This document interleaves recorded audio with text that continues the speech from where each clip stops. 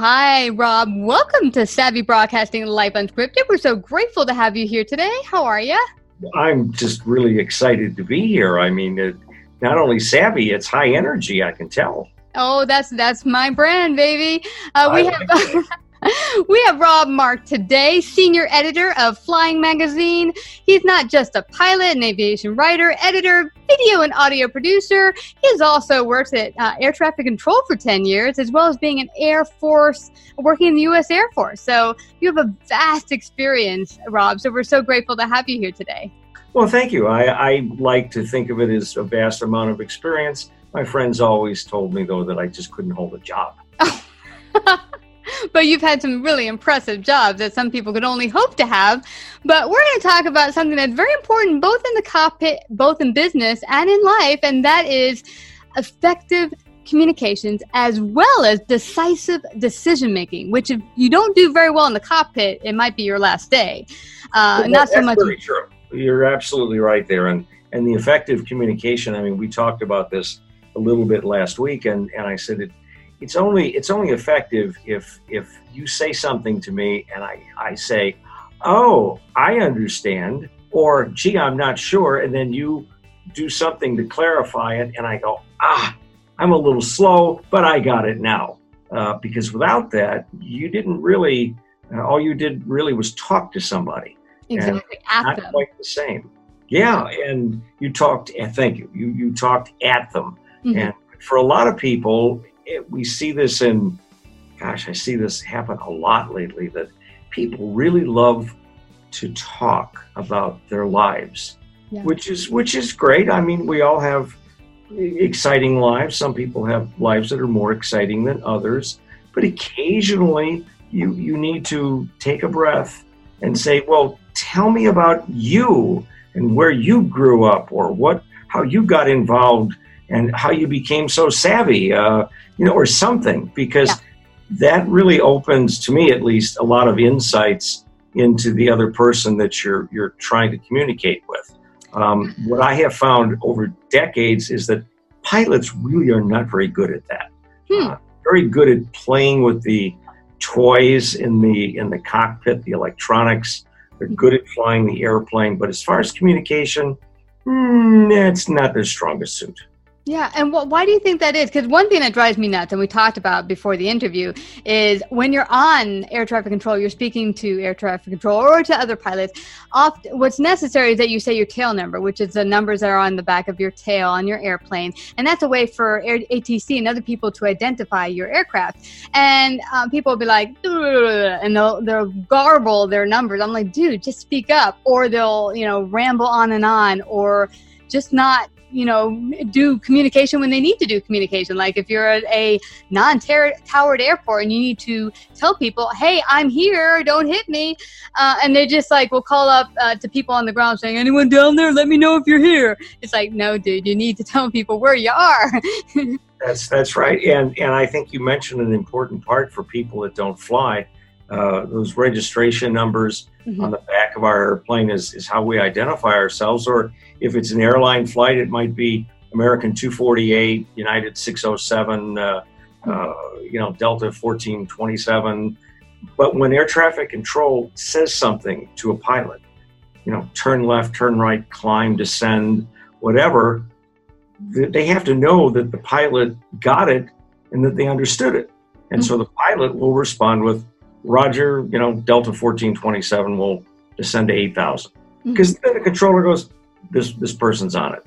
But what I see happen a lot, I used to see this in the cockpit, even and certainly outside of the airplane, is that I'd say something,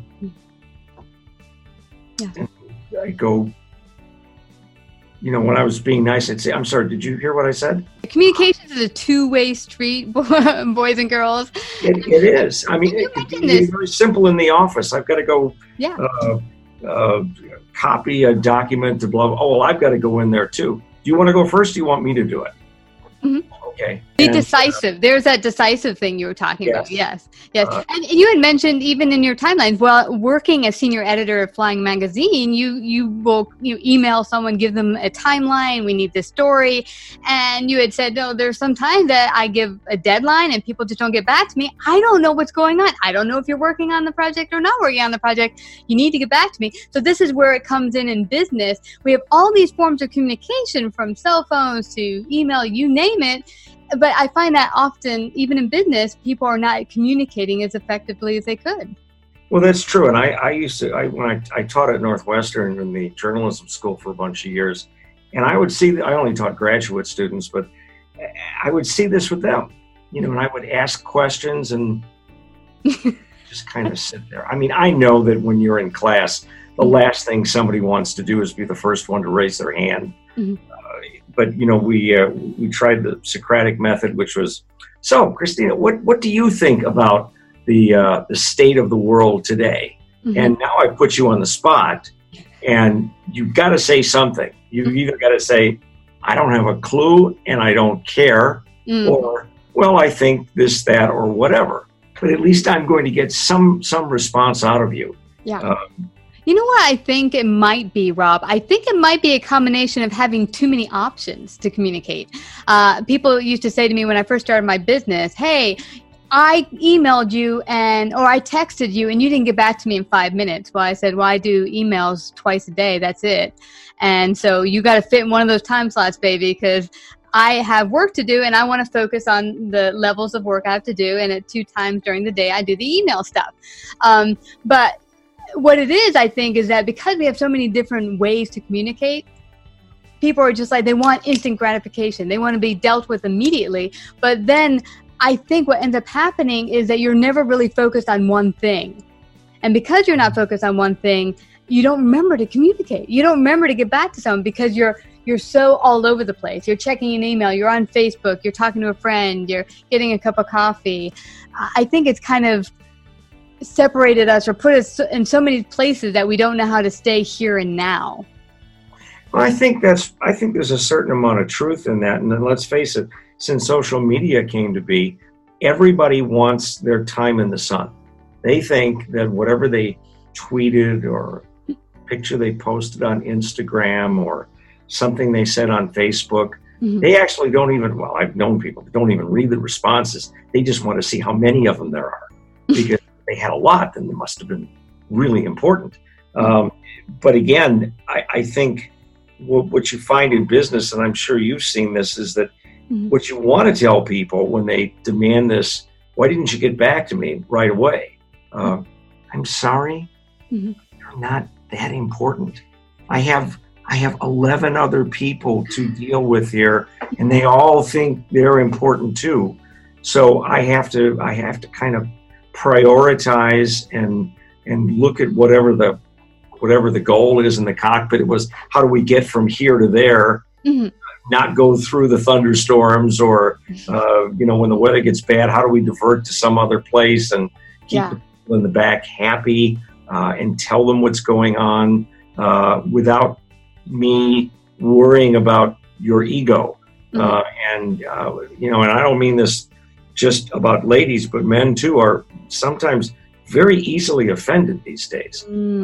And you need to find a way to talk to each other, communicate, but do it with respect. Absolutely. Because if the only way I can get you to listen to me is for me to yell at you or point at you or do something, then there's some whole other issue going on. And I don't know what's your background in aviation that you know all these cool terms? Actually, I was scared to death of flying. In 2006, I decided I would take flying lessons to kick my fear of flying. And I took 13 lessons, and then I met my husband, and he is a full-fledged pilot, commercial pilot, studying to be a CFI right now. And so that's how I entered the world of flying. First to get rid of my fear, and then meeting my husband. Wow, that's pretty cool. Well, so then that means you can talk about all this stuff anytime you want, or when you have questions, you have a pretty good resource. I do. That's a great thing. And how many times I would do that in a classroom, and I'd look at and I'd say, you guys don't have a clue what I'm talking about, do you? And they go, okay, wait, let me try this again. Let's look at it from a different perspective. Imagine, and I'll give them a different metaphor that perhaps explains it better, because sometimes we do get caught up in, especially in aviation acronyms and jargon, and nobody likes to say, I don't know what he's talking about. I don't want to look stupid. Or the best one, I watched somebody co-teaching a class that said, so is there anybody in the room that didn't get that?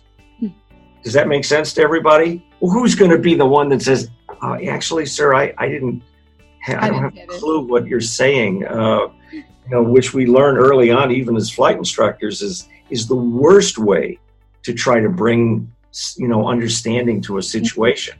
And we're not talking about somebody saying, that was a stupid course, the book was boring, whatever. We're talking about putting people in airplanes, potentially by themselves, into situations where it could be extremely dangerous if they don't really understand the subject, but also why a teacher is suggesting they try this or try that. And the why, I think, is a real important part of it.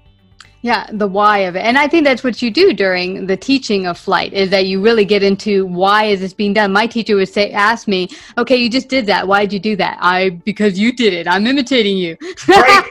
That happens a lot. It happens a lot. And, it's our job before we sign somebody off, even for solo, to go through those situations and say, okay, now we could go this way or we could go that way. You'll notice that it's very blue sky over here and kind of blue over here, but up there it's kind of dark, and we probably wouldn't want to go that way. Mm-hmm. Okay. Yeah. Okay. Tell me, why do you think I wouldn't want to go that way? I don't know. Okay, good answer. At least you're admitting you don't know, and we would carry on from there. Mm-hmm. But again, when you work with people, in an office or anything else. Mm-hmm. A lot of people just do what they're told.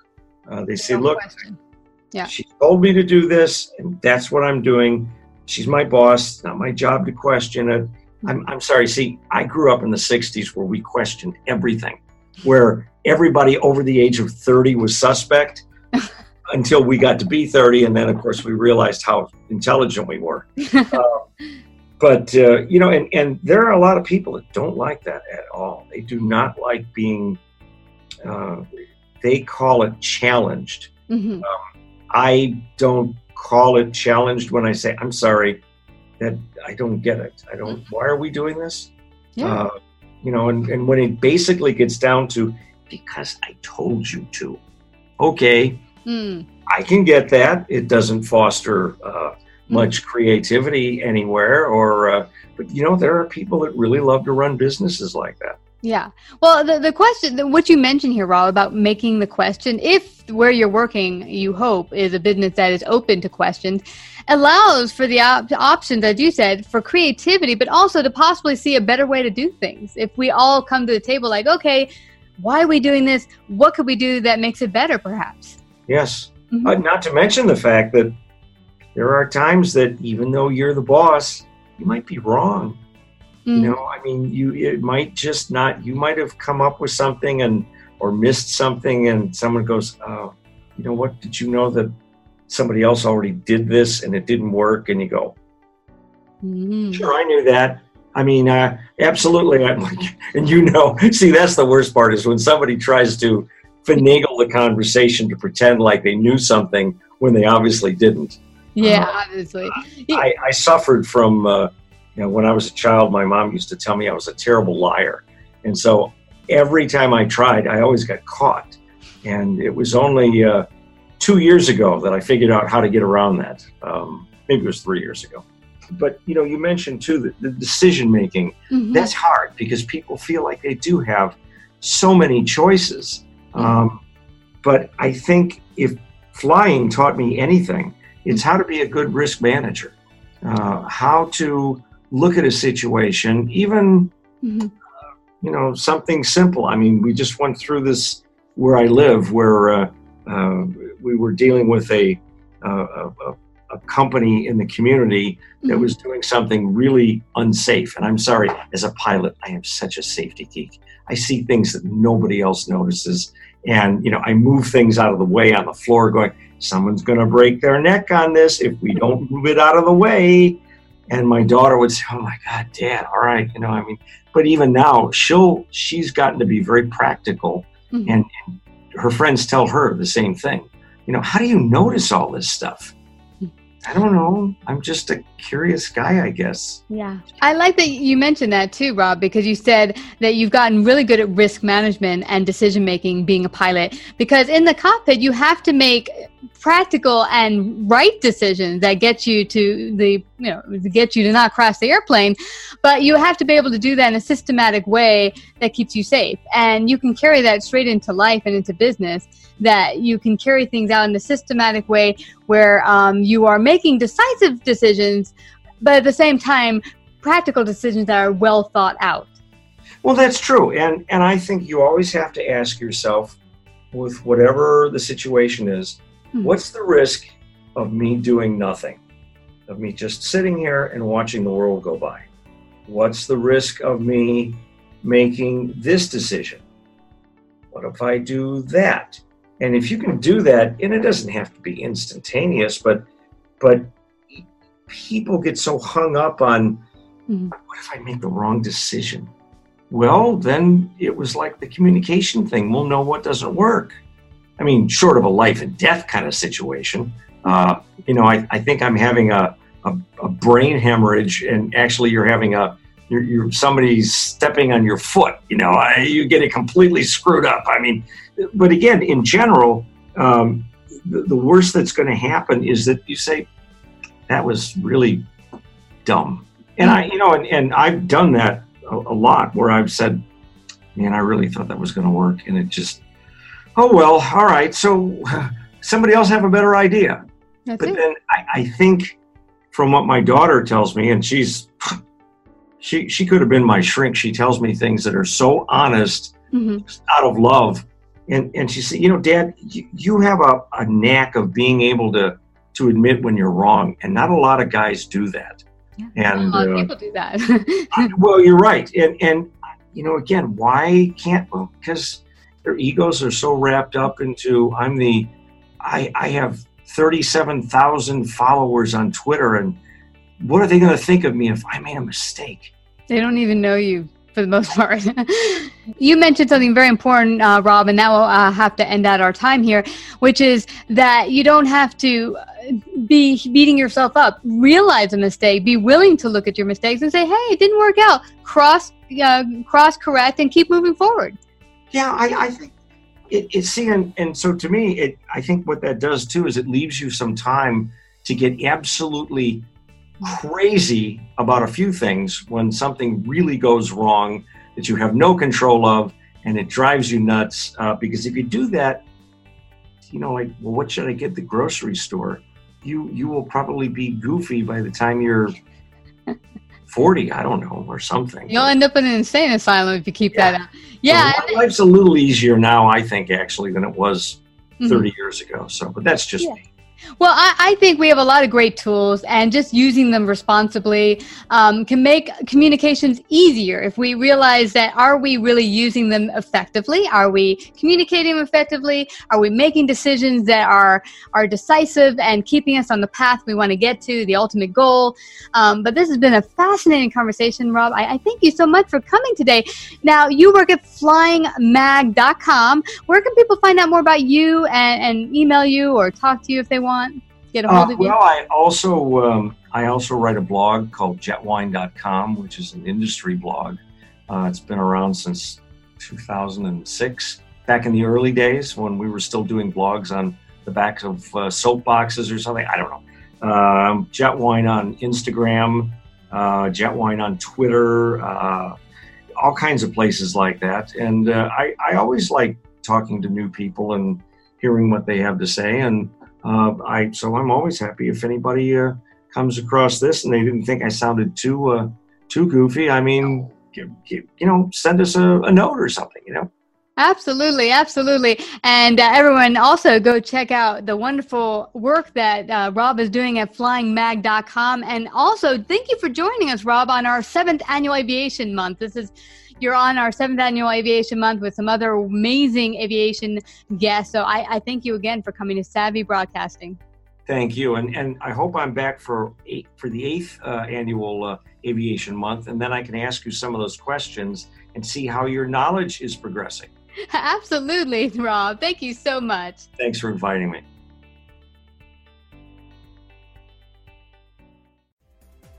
If you like this episode, please share. To hear more Savvy episodes and Savvy Biz tips, go to lifeunscriptedradio.com. To become a guest or participate in paid sponsorship, email us at Christina@lifeunscriptedradio.com.